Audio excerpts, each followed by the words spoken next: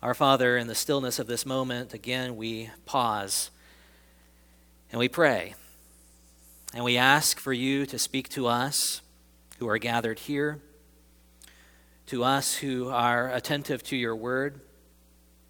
We ask, O Lord, that you would quiet our hearts, that you would quell all distractions, and that we would be able to hear truly from you today.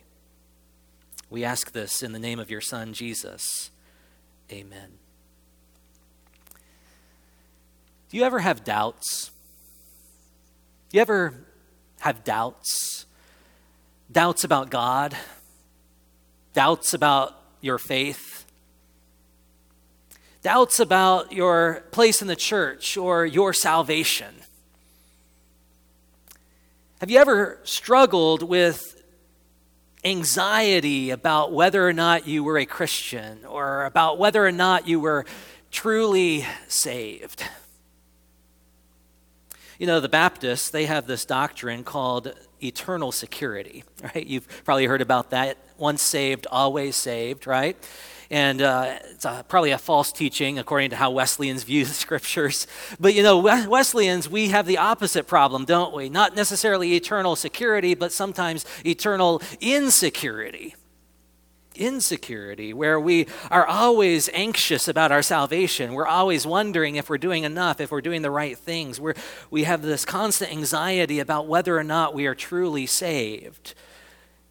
You know, a lot of the Wesleyans I interact with, some of you, some of people in my life, we wrestle with this idea. Are we holy enough? Are we sinless enough? Are we showing enough love? Are we doing enough right things? Especially in light of the verse that we saw last Sunday, chapter 3, 1 John chapter 3, verse 6.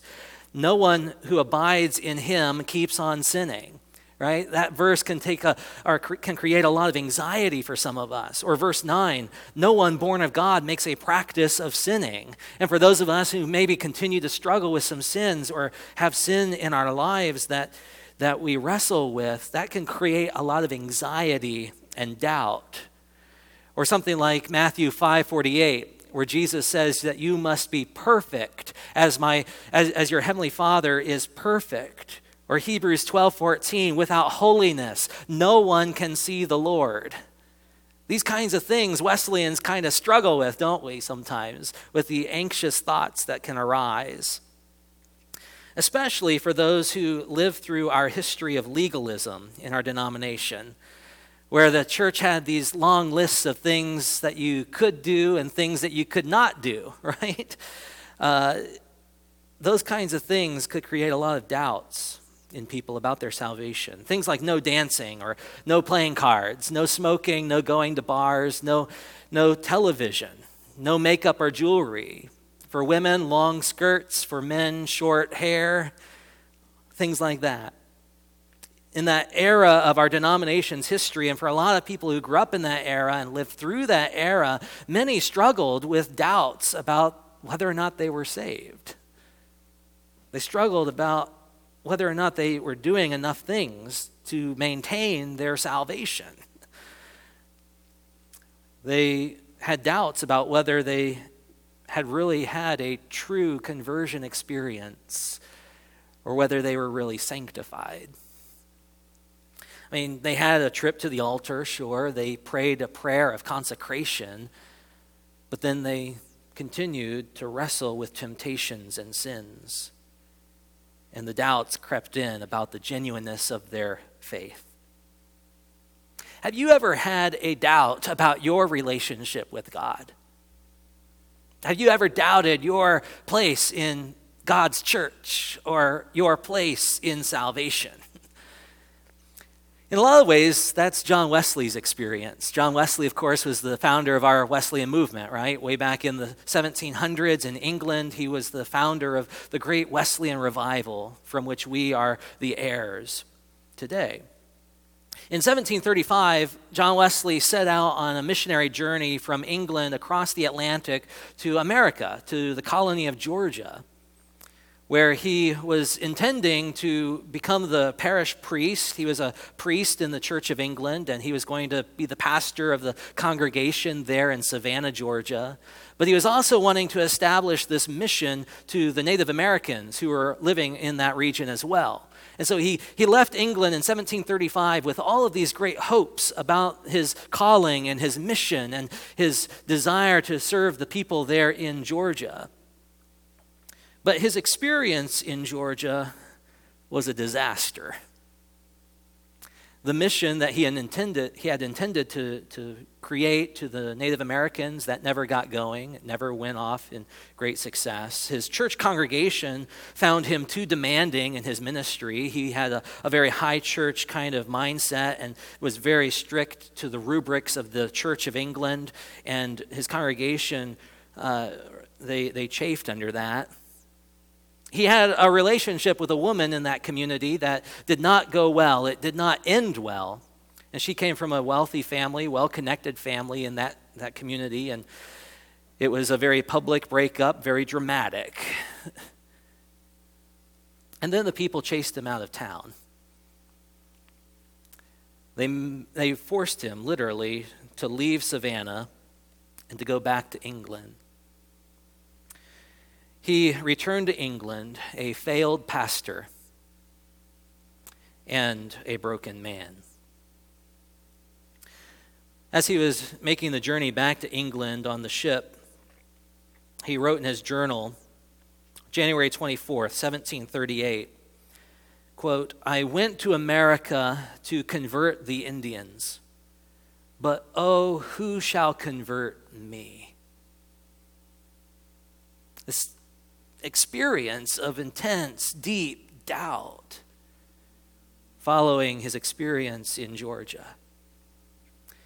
Fast forward to that spring, 1738, May 24th, things start looking up for Wesley. He's in the city of London and on the street called Aldersgate. He's attending a Bible study there, and in the midst of this Bible study, he has this experience of God's grace, this experience of God's assurance of his salvation, and it really lifts him up in his spirits. On that day in May 24, 1738, he says this, "I felt my heart strangely warmed. I felt I did trust in Christ alone for my salvation, and an assurance was given me that he had taken away my sins, even mine, and had saved me from the law of sin and death. I felt my heart strangely warmed." Following this terrible experience in Georgia and all the doubt and depression that followed, now Wesley goes to this Bible study and has this amazing experience of the assurance of his salvation, that Christ Jesus died for him, even him. And there was nothing that he had to do to earn that. There's nothing he could do to receive that except be open to the grace of God. But quickly after that, new doubts came in. Wesley continues in his journal. "But it was not long before the enemy suggested, 'This cannot be faith, for where is thy joy?' This cannot be faith, for where is thy joy?" A couple days later, May the 28th, he says, "I waked in peace, but not in joy." A couple days after that, May the 31st, he says, "I did grieve the Spirit of God. Immediately God hid his face, and I was troubled." A couple days after that, June the 6th, he says, "I felt a kind of soreness in my heart, so that I found my wound was not yet fully healed. O God, save thou me and all that are weak in the faith. Save me from doubtful dispositions." Following his experience of assurance, the heart strangely warmed. Now his heart is strangely sore. "Save thou me and all who are weak in the faith. Save me from doubtful dispositions." Even as late as October the 6th, that fall of that year, 1738, he still says this: I have not that joy in the Holy Ghost, no settled, lasting joy, nor have I a peace such as excludes the possibility of either fear or doubt. See, even as late as that October, he was still wrestling with his faith. He was still longing for the fullness of the experience of the assurance of God. He was still wrestling with fear and doubt. In fact, it would take Wesley nearly a whole other year before he would fully be able to claim that assurance of his salvation. And it came only as he was beginning to set up the new Methodist communities in England. The class meetings, the society meetings, the band meetings, those kinds of society gatherings of Methodists. It was only when he began setting those up, and only as he began field preaching in 1739, only as he began going to the coal miners early in the morning and preaching at 5 a.m. as they were walking to work, only as he began visiting the poor, and only as he began visiting those in prison, only as he began to integrate more deeply into the community of faith, only then did he realize the fullness of his assurance. In other words, he came to the full assurance of salvation in the context of Christian community. And he came to experience and share the love of God in community. Everything else was full of doubt and anxiety and insecurity. All those years prior to 1739, when he had been trying to earn God's love in the things that he did, all of that created this doubt and insecurity. All his prayers and fasting and timekeeping and rules and regulations and meticulous journaling, all of his self-critique created doubt and anxiety about his salvation, all the while that he had been trying to be holy. But for him, faith came in community. Faith came in community. The assurance of that faith came by staying in and with the community. As he begins establishing those Methodist societies, begins going to the coal miners, begins visiting the sick and those in prison, it was in the community that his assurance of faith came. Do you ever struggle with doubt? Do you ever wrestle with doubts about your salvation? At the center of our reading from 1 John 3, we find these kinds of doubts. At verse 19, John says this: "By this we shall know that we are of the truth and reassure our heart before him. For whenever our heart condemns us, God is greater than our heart, and he knows everything." See, John is writing to this community, as we've seen, that has been broken. They've been torn apart. They've been divided. They are struggling in a lot of different ways. And they're perhaps even left wondering whether or not the thing that they believe is the truth, whether or not the things that John has been teaching them are really true. They perhaps are feeling the anxieties and uncertainties about their salvation in their heart. They perhaps are lacking the assurance that they belong to God. After all, their community has been broken and torn apart. Other people have gone off to follow false teachers, and they have different views about Jesus and about the church. And those that remain are left wondering whether or not it's true for them, whether or not their faith is real. And even what John has just said 2 verses prior to this might also have stirred up their doubts and anxieties. Just take a look at verse 17 and 18 again. "But if anyone has the world's goods and sees his brother in need, yet closes his heart against him, how does God's love abide in him? Little children, let us not love in word or talk, but in deed and in truth." For some people, perhaps in that community and perhaps in our community as well, those kinds of things might build up more and more anxiety. Am I really loving enough? Am I really showing enough good and doing the kinds of things that God has called me to do? As I come back to my house after work, did I pass by that beggar on the street? Did I overlook an opportunity to share God's love? And you can create all kinds of doubt and insecurity from that. Am I loving enough? Am I giving enough? What about all those times I failed to do what I was supposed to do? By this, John says, we shall know that we are of the truth and reassure our heart before him. For whenever our heart condemns us, God is greater than our heart, and he knows everything.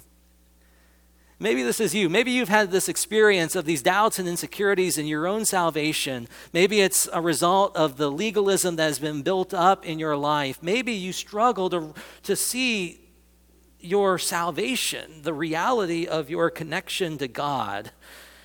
Maybe you find yourself sometimes in seasons of doubt. Maybe your heart condemns you. Whenever our heart condemns us, God is greater than our heart. I've had seasons of doubt in my own life. I've shared some of that before in past messages with you, where it felt sometimes as if God were distant, as if God were silent. And it was a struggle sometimes to see whether or not I was truly a child of God. Whenever our hearts condemn us, God is greater than our hearts. John wants to show us that whenever we come upon doubts in our hearts, whenever we grow anxious about the state of our salvation, we have a God who is greater than our hearts. A God who knows our hearts. And we can have the assurance that we belong to him because we are abiding in him. We can have the assurance that we belong to him because we are abiding in him. In a lot of ways, this goes all the way back to the beginning of this section, which we saw last Sunday in chapter 2, verse 28, where John said, abide in him, so that when he appears, we may have confidence and not shrink back at his coming. John wants his community to continue to abide in Christ, because when we abide in him, when we remain in him, when we stay with him, we can know that we belong to him. So abide. God gives us the assurance of our salvation when we abide in him. Abide is an interesting word in John's writings. He uses it a lot, not only here, but also in the Gospel of John. It simply means remain, stay, stick with, stay with. God gives us the assurance through our sticking with him. You see, again, John is writing to this community where others have left. They've not stuck it out. They've not abided. And he's encouraging the community that remains to keep on remaining, because it is in remaining that God grants us the assurance of our salvation. And then he describes this in two ways. See, God gives us the assurance through our abiding in him, and we abide in him in two primary ways.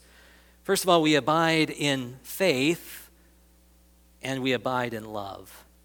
We abide in faith and we abide in love. And that is how we abide in God. And it centers itself really here in verse 23, where John says, and this is the commandment, that we believe in the name of his Son, Jesus Christ, and love one another, just as he commanded us. That we believe in the name of his Son, Jesus Christ, and love one another, just as he has commanded us. We abide in faith and we abide in love. And you notice how both of these things happen only in the community of the risen Christ. Only in the community of the risen Christ. So let's take a look, first of all, at what it is to abide in faith. Again, the first part of verse 23, that we believe in the name of his Son, Jesus Christ. And in a lot of ways, this part of the verse parallels what we find in the first part of verse 16, where it says that he laid down his life for us. You see the connection between the belief in the name of his Son, Jesus Christ, and his act of self-sacrifice, that Jesus gave his life for us. To abide in faith means to stay with the belief in the name of his Son, Jesus Christ, that he laid down his life for us. It means to remain in God's love for us. Whenever your heart condemns you, God is greater than your heart. Why? Because of what God has done for you in sending his Son Jesus to lay down his life for us. And this anticipates what John is going to say in chapter 4, verse 9 and 10. In this, the love of God was made manifest among us, that God sent his only Son into the world so that we might live through him. In this is love, not that we have loved God, but that he loved us and sent his Son to be the propitiation for our sins. See, it's through this love that we are called the children of God. As we saw last Sunday, see what kind of love the Father has given us, that we should be called the children of God. And so we are. To abide in faith is to abide in the love that God has for us. To believe in that love, to give ourselves to that love, to trust in that love completely. Abiding in faith is about recalling what God has done for us in Jesus Christ. And we stay in this belief when we abide in faith. We keep this faith by being grounded in the community of faith, by belonging to the church community of the risen Christ. Again, look at the language that John is using. In verse 16, he says, he laid down his life for us. In verse 23, he says that we believe in the name of his Son, Jesus Christ. See, the communal language that John is using here is to communicate how all this faith comes and abides in the community of faith. In the community of the risen Christ. That is where we recall the activity of God. Remember John Wesley, where he struggled all his life in those early years trying to be holy by himself, trying to do the right things, trying to keep the list of rules, trying to please God by what he did. But it was only when he started to engage the Methodist societies, only when he started to preach to the coal miners, only when he started to visit the poor and the sick and those in prison. It was only then, when he started to engage the community of the risen Christ, that he found the assurance of his faith. We abide in faith by abiding in the community of faith. And I found this to be true in my own life. In those seasons of doubt, I was held in the faith by the faith of the church. I found in my own life when I could not believe, the church believed for me, and the church carried my belief until I could make that belief my own again. It was in the fellowship of other believers. It was in the sacramental life of the church. It was in participation in public worship and in all the means of grace. That's where faith is found. And that's where faith abides. And so we abide in faith in the community of faith. And that is one way we get the assurance of our salvation.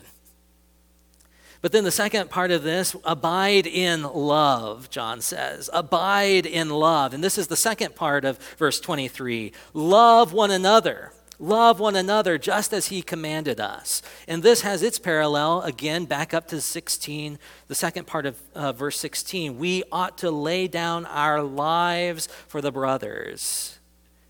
Notice how abiding in faith and abiding in love go hand in hand. Sometimes we might think that they go one after the other, like we have to have faith first and then we can have the love for our brothers. No, John says that they go hand in hand. Abide in faith and abide in love at the same time, because as you abide in love, you then abide in faith all the more. And as you abide in faith, you abide in love all the more. They pour into each other. They are not sequential to one another, but they are parallel abiding. And also notice that you can only love when you are in community with others. You can't love by yourself. When John says love one another, it implies there's a community in which to love. When John says we ought to lay down our lives for the brothers, that implies a community in which to do that. And so again, abiding in love means abiding in community. What does that look like? Well, he describes it very well in verse 17. But if anyone has the world's goods and sees his brother in need, yet closes his heart against him, how does God's love abide in him? Little children, let us not love in word or talk, but in deed and in truth. And John is not giving this as another onerous task to be completed. This is not a way to earn God's favor. This is not a way just to be a good Christian or to make you feel good about yourself. But this is simply an outflow of God's favor for us. It's not a way to earn God's favor, but it's a result of God's favor already for us.